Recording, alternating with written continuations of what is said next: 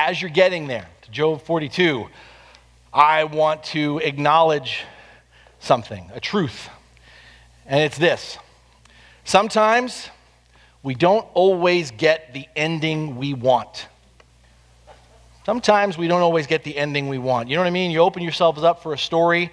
It's a book, it's a movie, it's someone telling you a story, you're listening. You open yourselves up for a story, you get invested in what is happening. You've been there, right? You get invested.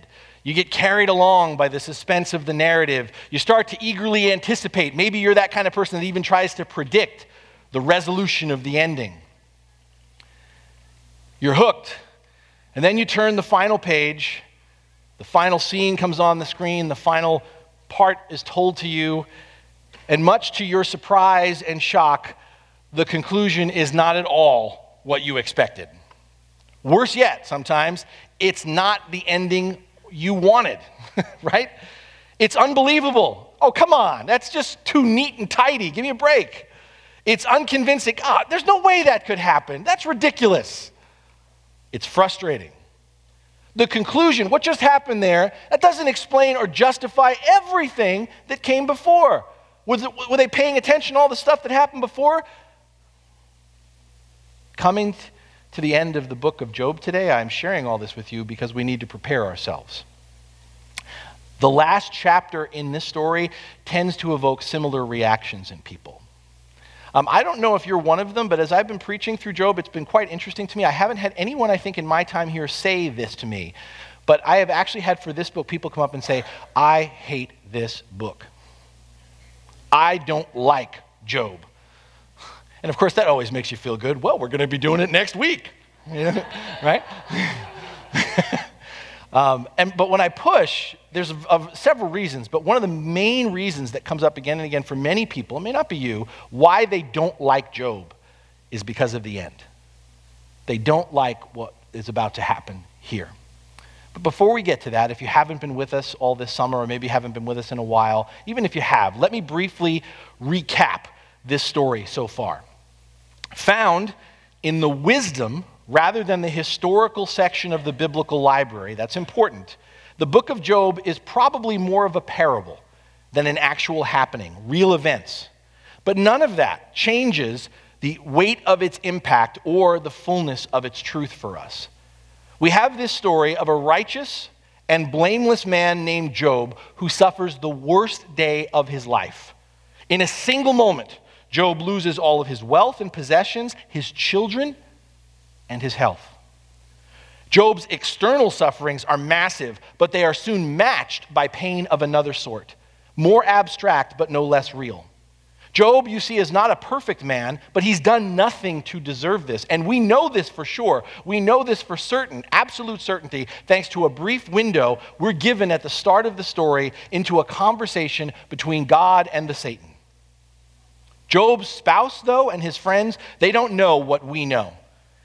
And in yet another crushing blow, they choose not to believe Job. They choose not to believe in Job. And so Job, in his misery, loses more. He becomes isolated from his community. He loses the support of his wife and of his friends. He's blamed for this sudden reversal of fortune. Again and again, Job is berated to either curse God and die, or to make a false confession, to admit he's done wrong when he hasn't, in order to be restored to his former glory.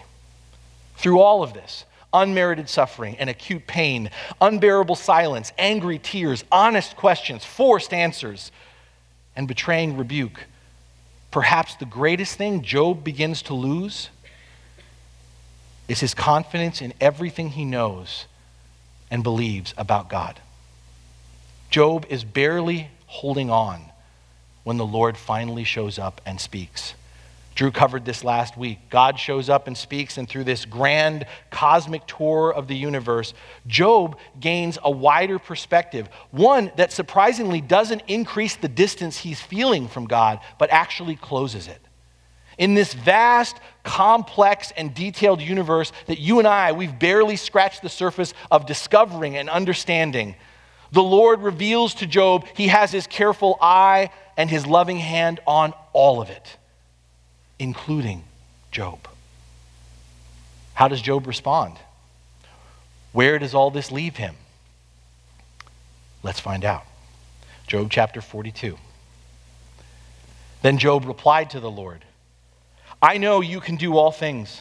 No purpose of yours can be thwarted. You asked, who is this that obscures my plans without knowledge? Surely I spoke of things I did not understand, things too wonderful for me to know. You said, listen now and I will speak. I will question you and you shall answer me. My ears had heard of you, but now my eyes have seen you. Therefore I despise myself and repent in dust and ashes. After the Lord had said these things to Job, he said to Eliphaz the Temanite, I am angry with you and your two friends, because you have not spoken the truth about me as my servant Job has. So now take 7 bulls and 7 rams and go to my servant Job and sacrifice a burnt offering for yourselves. My servant Job will pray for you, and I will accept his prayer and not deal with you according to your folly. You have not spoken the truth about me as my servant Job has. So Eliphaz the Temanite, Bildad the Shushite, and Zophar the Naamathite did what the Lord had told them, and the Lord accepted Job's prayer. After Job had prayed for his friends, the Lord restored his fortunes and gave him twice as much as he had before. All his brothers and sisters and everyone who had known him before came and ate with him in his house. They comforted him and consoled him over all the trouble the Lord had brought on him, and each one gave him a piece of silver and a gold ring. The Lord blessed the latter part of Job's life more than the former part. He had 14,000 sheep, 6,000 camels, 1,000 yoke of oxen, and 1,000 donkeys. But he also had 7 sons and 3 daughters. The first daughter he named Jemimah, the second Keziah, and the third Karen Hapuk. Nowhere in all the land were there found women as beautiful as Job's daughters, and their father granted them an inheritance along with their brothers. After this, Job lived 140 years. He saw his children and their children to the 4th generation. And so Job died, an old man and full of years. This is the word of the Lord.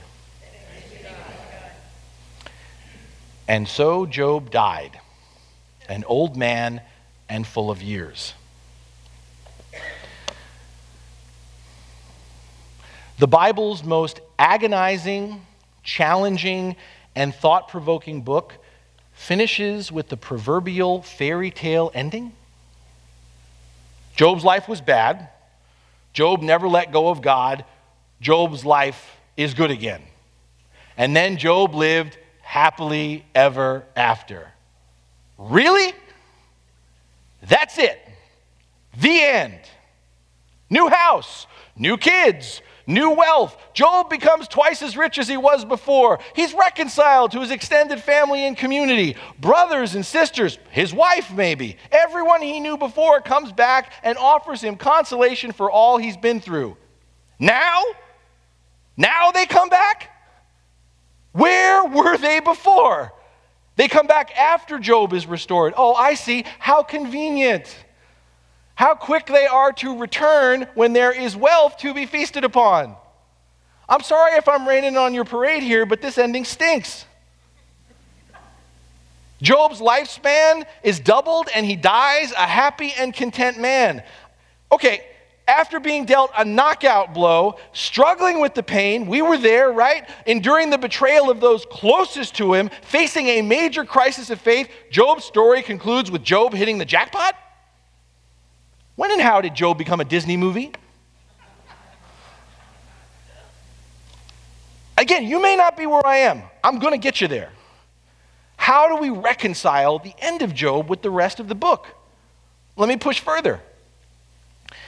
If you've been with us, everything that has happened to Job up to this point, this is very important. We've underscored this many times. Everything that has happened to Job up to this point has been a negation of what's called retribution theology, what we call today the prosperity gospel. That's been a constant theme, that what's been happening has been a rebuke of the idea that God always rewards the righteous and punishes the wicked. But now here at the end, doesn't it seem like this theology seems to be upheld? It appears Job is rewarded for his faithfulness, or at least reimbursed for his losses.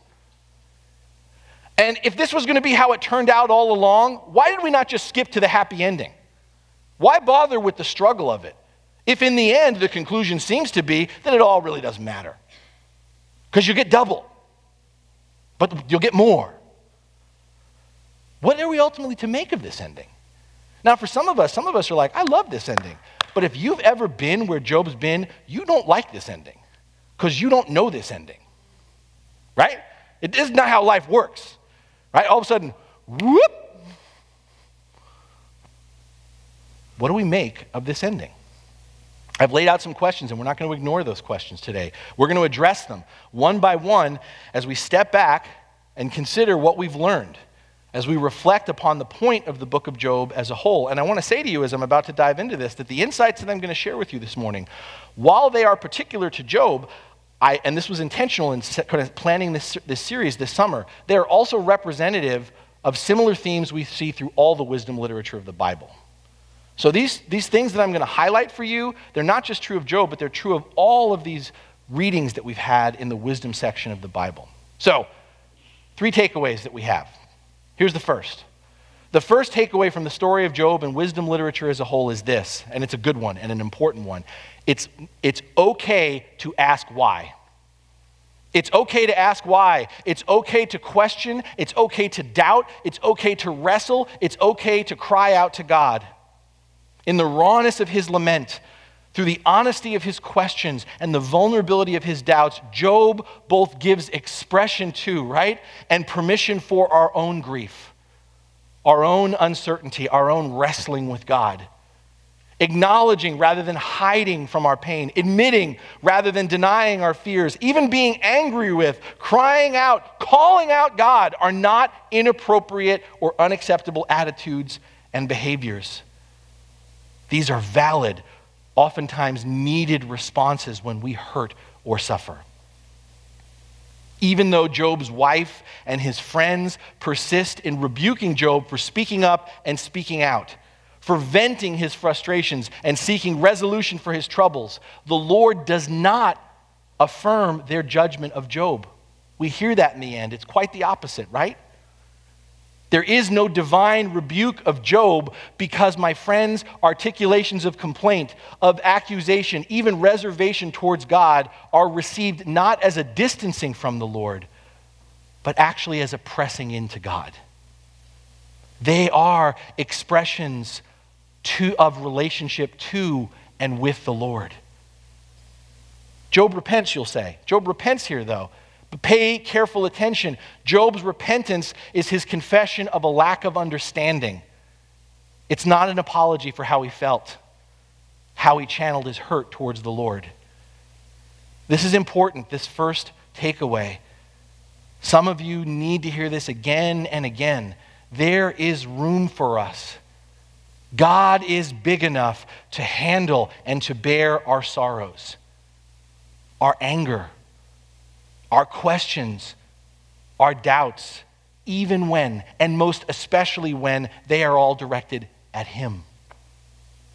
And this affirmation, as I said, is not just reflected in Job's story, but we can see it even in the Psalms of David. Remember?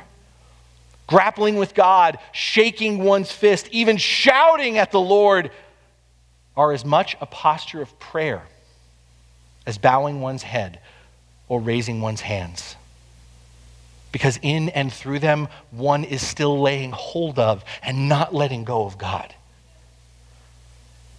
The first takeaway is it's okay to ask why. It's okay to question, to doubt, to wrestle, to call out to God. But the second half of that first takeaway is it's okay to ask why, but we need to be wary of jumping to conclusions, of thinking we know all the answers. It's okay to ask why, but we need to be wary of jumping to conclusions, of thinking we know all the answers. Remember, Job's friends try to silence him. They try to stop his processing of his emotions, his wrestling with faith, his challenging of his circumstances. They presume, right, to correct Job and tell him he's wrong to act the way he does.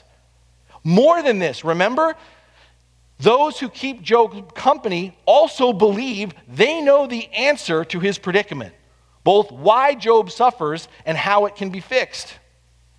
We're not going to rehash their arguments today, the fullness of their arguments today. We're simply going to remember this: they were wrong. Job was not suffering because of something he had done. Job's pain was not a means of God trying to teach Job something, to correct him. They were mistaken in what they had claimed about God, the conclusions they jumped to. More importantly, more to the point, by implication, they were wrong in what they said about God. And I don't know if you caught this, but the Lord in the end explicitly comes out and declares this. You have not spoken the truth about me, as my servant Job has. The Lord declares this not once, but twice. Collectively and individually, they were just plain and completely off the mark. It's okay to ask why, but we need to be careful of jumping to conclusions, to thinking we know all the answers. Where did they go wrong? Their error was in perceiving they knew enough. They could perceive enough to speak for the Lord, to defend God. However, in seeking to uphold God's justice, they lost hold of God's grace, right? In defending the Lord's truth, they failed to represent the truth of his love. All of them, each one of them, may have been sincere in their beliefs, but my friends, sincerity is not the same thing as accuracy. Please hear that, church. You're sincere. I'm really sincere. Good for you. Sincerity is not the same thing as accuracy. We must be careful in our asking of why. It's okay to ask why, but we have to be careful in our asking of why that we become so fixated on seeking an answer that we jump to our own conclusions, that we craft our own answers, that we stuff and try to cram God into a box. We try to fit him into the formula of our own logic. We try to make the Lord accountable to the either or of our incomplete perspective. When we become overly attached to the why, we either end up simplifying God, meaning we make God more like us. And remember, it's supposed to be the other way around, right? God's not created in our image. We're created in God's image. We don't make God more like us. We learn more and more how to reflect the trueness of who God is. When we become overly attached to the why, we either end up simplifying God or we end up judging God based on limited evidence. Interesting thing here. With this ending, chapter 42, we ironically find ourselves in the same place as Job's friends. Because we get to this ending, and whether we like it or we don't, we're tempted to equate the end of Job as a validation of retribution theology, of a prosperity gospel, that Job got rewarded or paid back for good behavior. If you like it, many people that took to like it go, yeah, Job was faithful, and so God blessed him. Other people go, I don't like this story because it looks like God blessed Job because he was faithful. We're tempted to go, I don't know what to make of this ending, so I'm going to presume what it means. Right? But we ought not to jump to this conclusion that somehow this ending validates retribution theology, a prosperity gospel. Because, and I don't know if you caught this, we get so focused on Job, we miss something else. We miss how God reacts, to Job's three friends. If God operated according to retribution theology, or what we call the prosperity gospel. If, in other words, God operated where the good are rewarded and the wicked are punished. And remember, this is what Job's friends argue. This is how it works, right? If that's how God worked, then when God comes right out and says about Job's three friends, not once but twice, you have spoken wrong about me. You have misrepresented me. You have not done right by me. If retribution theology, the prosperity gospel, is how it is, what should happen to Job's three friends? Wham! Wicked. Punished. Done. And some of us, part of why we don't like this story is we want him to get it, right? Man, give him what's coming to him, Lord. Man, they've been ticking me off for so many chapters. Give it to him. If that's how the world worked, if that's how God worked, that's what we'd see. But do you notice, isn't it interesting? The Lord treats his friends contrary to how he argues he works. Instead of punishing the wicked, God demonstrates another way, an answer no one could have imagined. God demonstrates undeserved mercy on Job's friends. He gives grace in providing a way for their sin to be dealt with. You will go and make sacrifice, and Job will pray for you, and I will hear his prayer. Job will pray for you. Remember that guy who you couldn't give a kind word to? He's going to pray for you, and I will hear his prayer.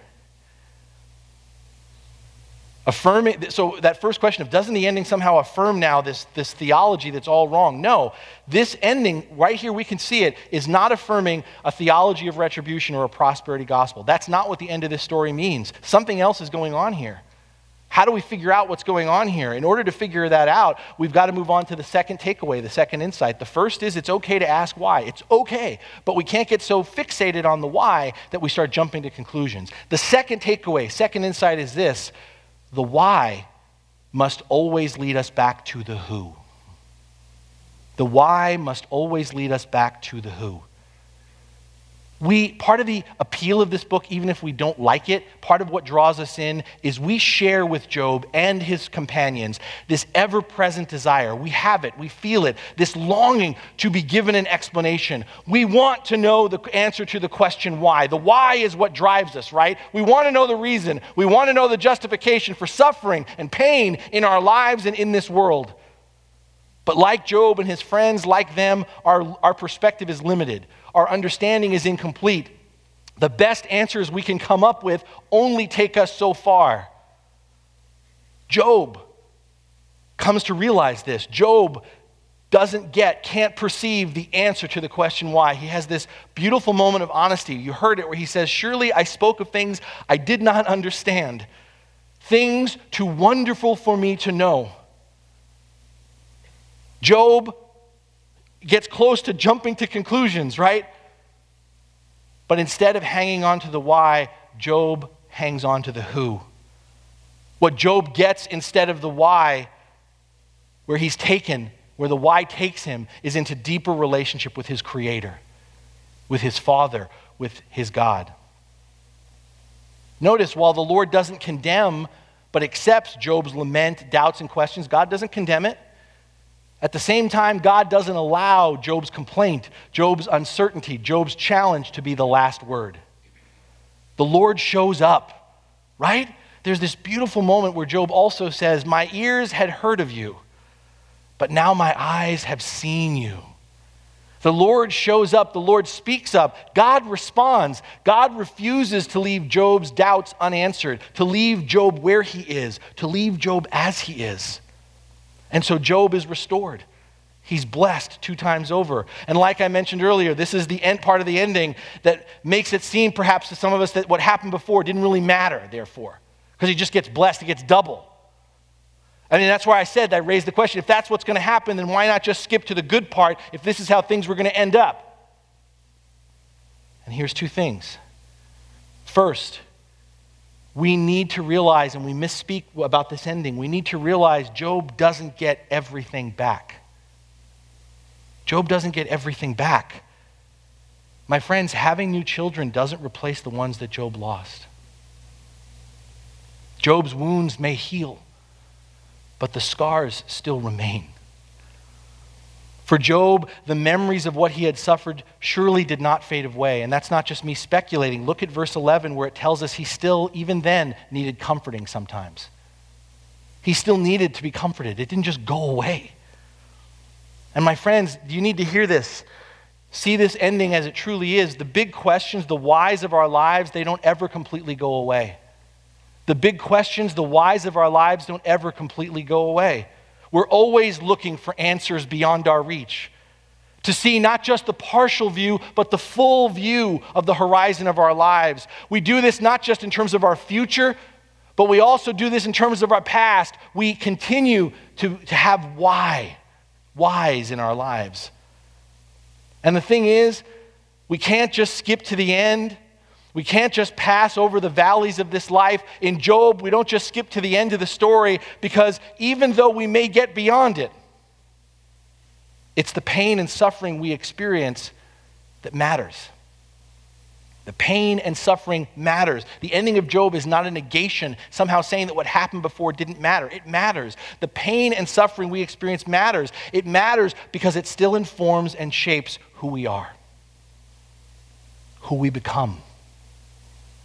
Job's restoration that we get so cringe at, this blessed life he lives on the other side of things, is not because he forgot his sufferings. Job continues to live because he did not forget where he's been and what he's been through. Job will always remember his painful sores. Job will always remember his lost children. They are a part of him. What has changed for Job is his perspective, his point of view. We get so fixated on the doubling down of all that happens to Job in the end, the restoration of twice as much money, twice as much family, twice as many friends. We get so fixated on that we miss what we really should focus on is what was taken away from Job and never given back.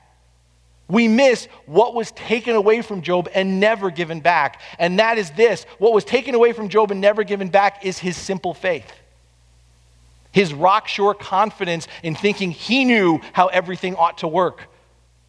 What was taken away and never given back was the Job that we saw at the beginning, do you remember, who made preemptive sacrifices just to cover all his bases. Do you remember that guy? Job discovers that easy answers and shallow understandings of how things work in this universe before the face of God turn out to be less than the whole story. And when Job encounters God, he's not scolded, he's transformed. Job in that moment, Drew took us through it, is not provided with intellectual answers. He's not grasped by philosophical insights. No, the answer Job is given, what grabs hold of Job is the relationship itself. Job is grasped by God. The why must always lead us to the who. Job comes to recognize a God who is bigger, greater, and more mysterious than he envisioned. A God who openly, intimately, and willingly comes down to his level, who shows up, who speaks up, and who carries Job forward. In contrast, on the other hand, Job's friends, to the very end, in their fixation on the reasons why, have totally missed the who. In their fixation on the reasons why, they have totally missed the who, right? For all they're speaking for God, think about this, for all they're speaking for God, Job's companions never once in the story speak to God. They are so busy theologizing about God to Job, it never occurs to them to talk to God, to pray about Job. Defending the Lord at all costs has left them closed off from actually opening themselves up before the Lord. And the beautiful thing is, the story isn't over yet. As God has showed up and spoken to Job, we see here at the end that the Lord shows up and speaks to Job's friends. It's not an easy word, it's a hard one, but it's not a word of judgment, is it? It's not the answer of judgment. God shows up and offers even to Job's friends the invitation into a relationship through a word of grace. Beloved, the final logic of the story of Job is not the logic of justice. The final logic of the story of Job is the logic of grace, extended through relationship. The why must always lead us back to the who. We cannot think our way to God. Some of you, this is a word for you this morning. Some of you are really, really smart people. God has given you an incredible mind. Some of you love to think, love to overthink. Hear me. You cannot think your way to God. You will never think your way to God. We only are finally grasped by God. And I want to acknowledge this. Let's put it out there. In this life, on this side of things, most of us don't get the ending that we see here in Job right away. And that's why I'm going to tell you, I don't think this is truth. I think this is parable. This is where fiction doesn't line up with reality. For most of us, we go through it and we do not, like Job, just suddenly have the cancer erased. The loved one can't get replaced. The wealth isn't reclaimed and doubled. Our struggles are always messier than what we find them here in Job. This is a story, people. There is rarely a magical happy ending for us to just fast forward to. However, we read Job, we come back to it, we can embrace this ending, not with revulsion or disgust, because like Job,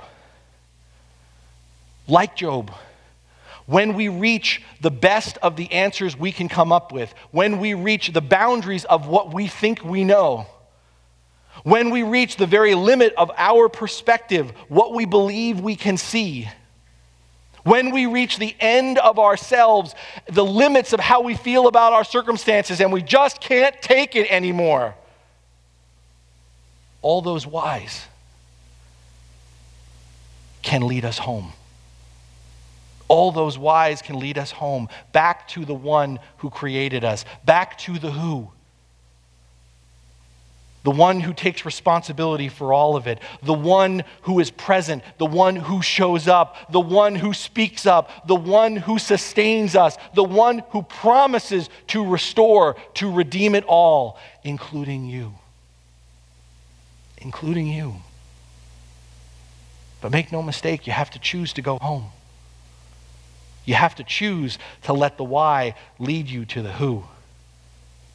Don't miss this in this ending to this story. My friends, despite what looks like an otherwise happy ending, Job had to choose. Job had to choose to embrace a life with a whole new set of questions. Job had to choose to embrace a whole new outlook on life and on God. Job had to choose to embrace a whole new outlook without some of the certainties to which he had clung earlier in his life. Given his new and profound awareness of things beyond his ability to understand, did it ever occur to you that Job had to wrestle with the fact that who was to say he wouldn't suffer or experience pain like he had again? Right? His way of thinking how the world works has been blown open.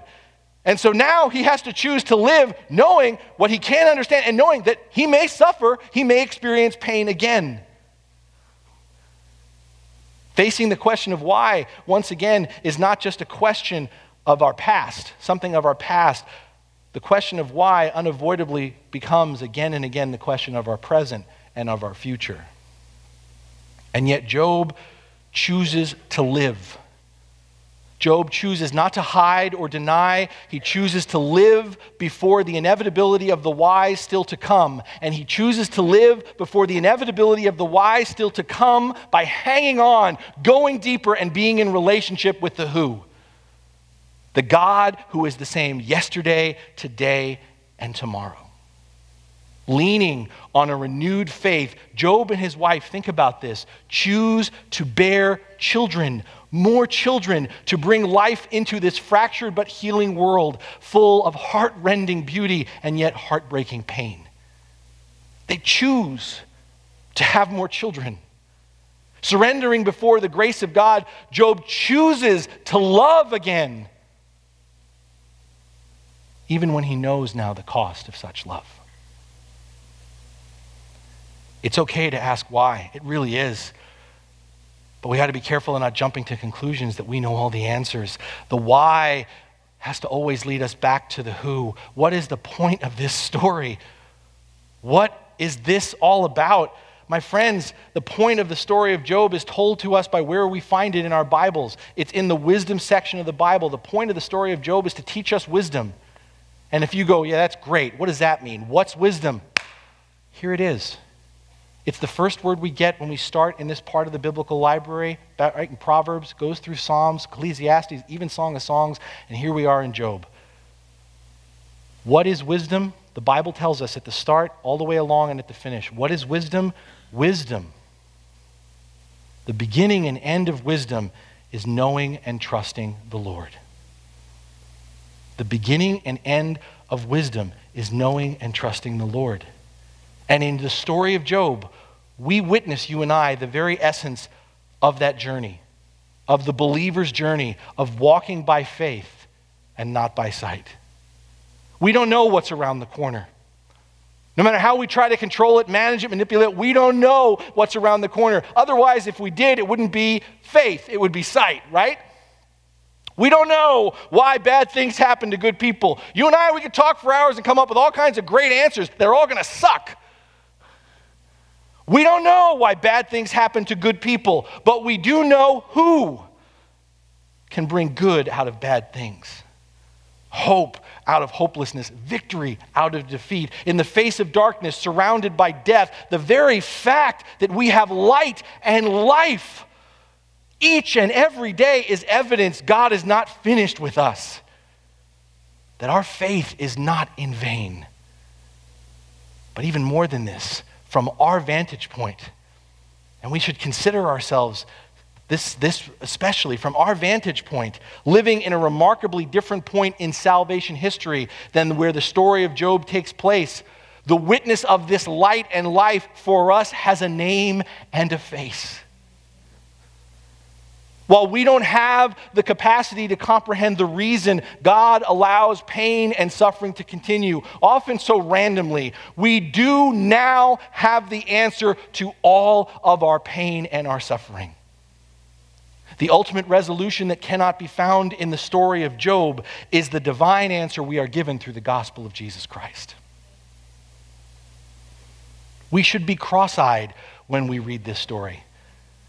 We should be cross-eyed because Job, in a way, is a pointer to the one who was yet to come, to another blameless and righteous servant, and yet one who was indeed perfect, who truly and absolutely served God, our Father, for nothing, robbed of his possessions, losing his family, betrayed by his friends, not just feeling abandoned by God. Job felt abandoned by God, but actually experiencing separation, absence from God. Jesus lived the life of Job. Jesus lived the life of our humanity to its bitter end, to death. On the one hand, in Jesus, you see, we receive the answer of a perfect and willing servant to embrace not just any suffering, but our suffering, the pain of this world. And at the same time, by faith, we profess that in Christ, we are also given the answer of the God who is so committed to us that he empties himself. He comes down to be with us, not just to carry, but to bear the weight of our pain and to resolve it, to redeem it, all of our suffering for good. Bookmark this for next week as we start back up in the story, because this is really going to be the point of everything else we look at as we go back to the story. Jesus Christ is the fulfillment of the promise of the story. If you don't remember anything else from now until November when we finish, remember that. Jesus Christ is the fulfillment of the story. And coming back to where we've been this summer, wisdom, Jesus Christ is the manifestation of the wisdom of God. What is wisdom? To know and trust God. Jesus Christ is the manifestation of the wisdom of God, the full, tangible revelation of God's character on display, near enough for us to touch, close enough for us to follow. In Christ, we encounter the God who dies so that we might live with every tear wiped away. We encounter the God of resurrection who from a bloody cross and out of a sealed tomb makes the pain of our suffering but a mere passing shadow before the promise and beauty of eternal life and endless possibilities. So we sit here today. Maybe some of you love this ending. Maybe some of you hate it. We read the book of Job from start to finish, and we come to an ending, many of us, that we can't believe, that we don't believe. But the good news I'm here to declare to you today is even though we come to an ending that we can't believe and that we don't believe, the good news is this is the ending that God gives us anyway. This is the ending God gives us anyway, despite ourselves. This is the ending God gives us despite our limited vision. This is the ending God gives us despite our lingering doubts. This is the ending God gives us even with our scoffing disbelief. Before all our resolutions, our answers to the question of why, of pain, of evil, of suffering, the message, the truth, the reality, the answer of the cross is who is purposefully and willingly nailed to it.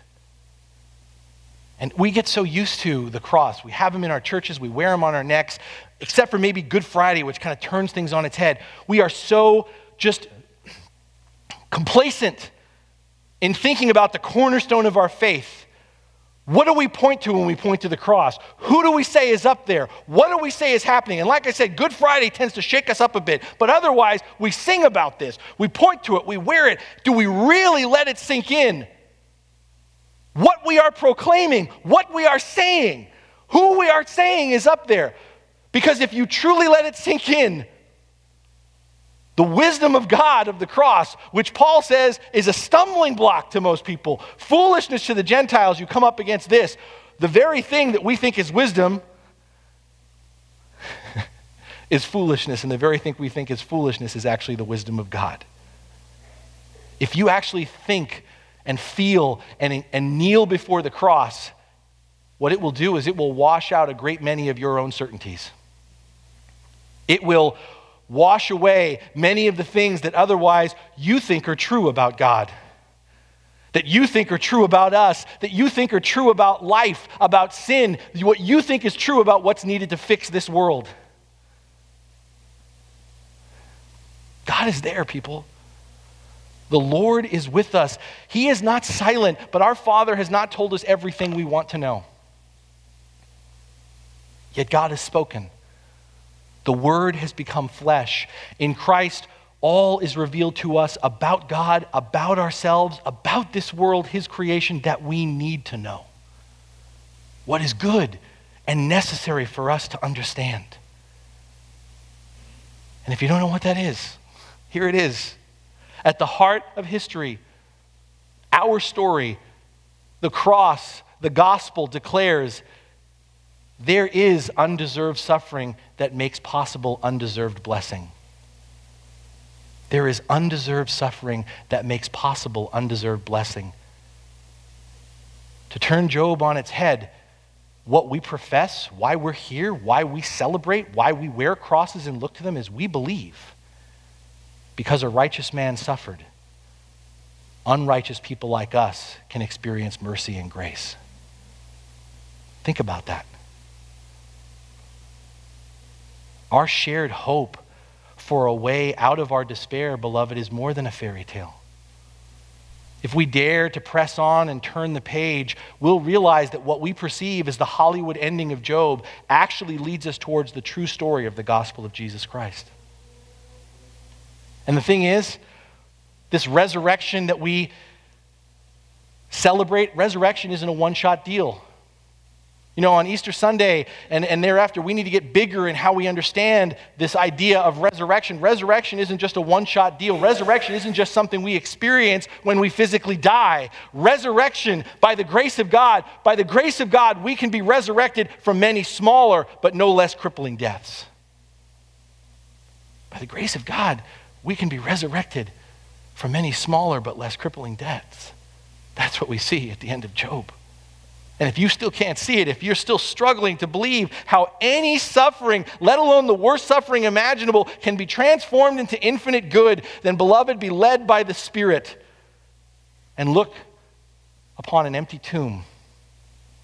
Look beyond the horizon of the grave to the living presence of the crucified conqueror who goes before you, who leads the way, who calls us to follow him, and who even carries us on his shoulders when we find ourselves lost in our pain and crippled in our suffering. Beloved, we can rise from the ashes of our grief. We can rise from the ashes of our grief. We can be lifted up when we fall under the weight of our pain. We can be filled with the Spirit to live again after unspeakable suffering. And one day, a day right now we can only imagine, but nonetheless anticipate, one day in Christ, all that has been lost will be found. One day in Christ, all that has been made wrong will be made right.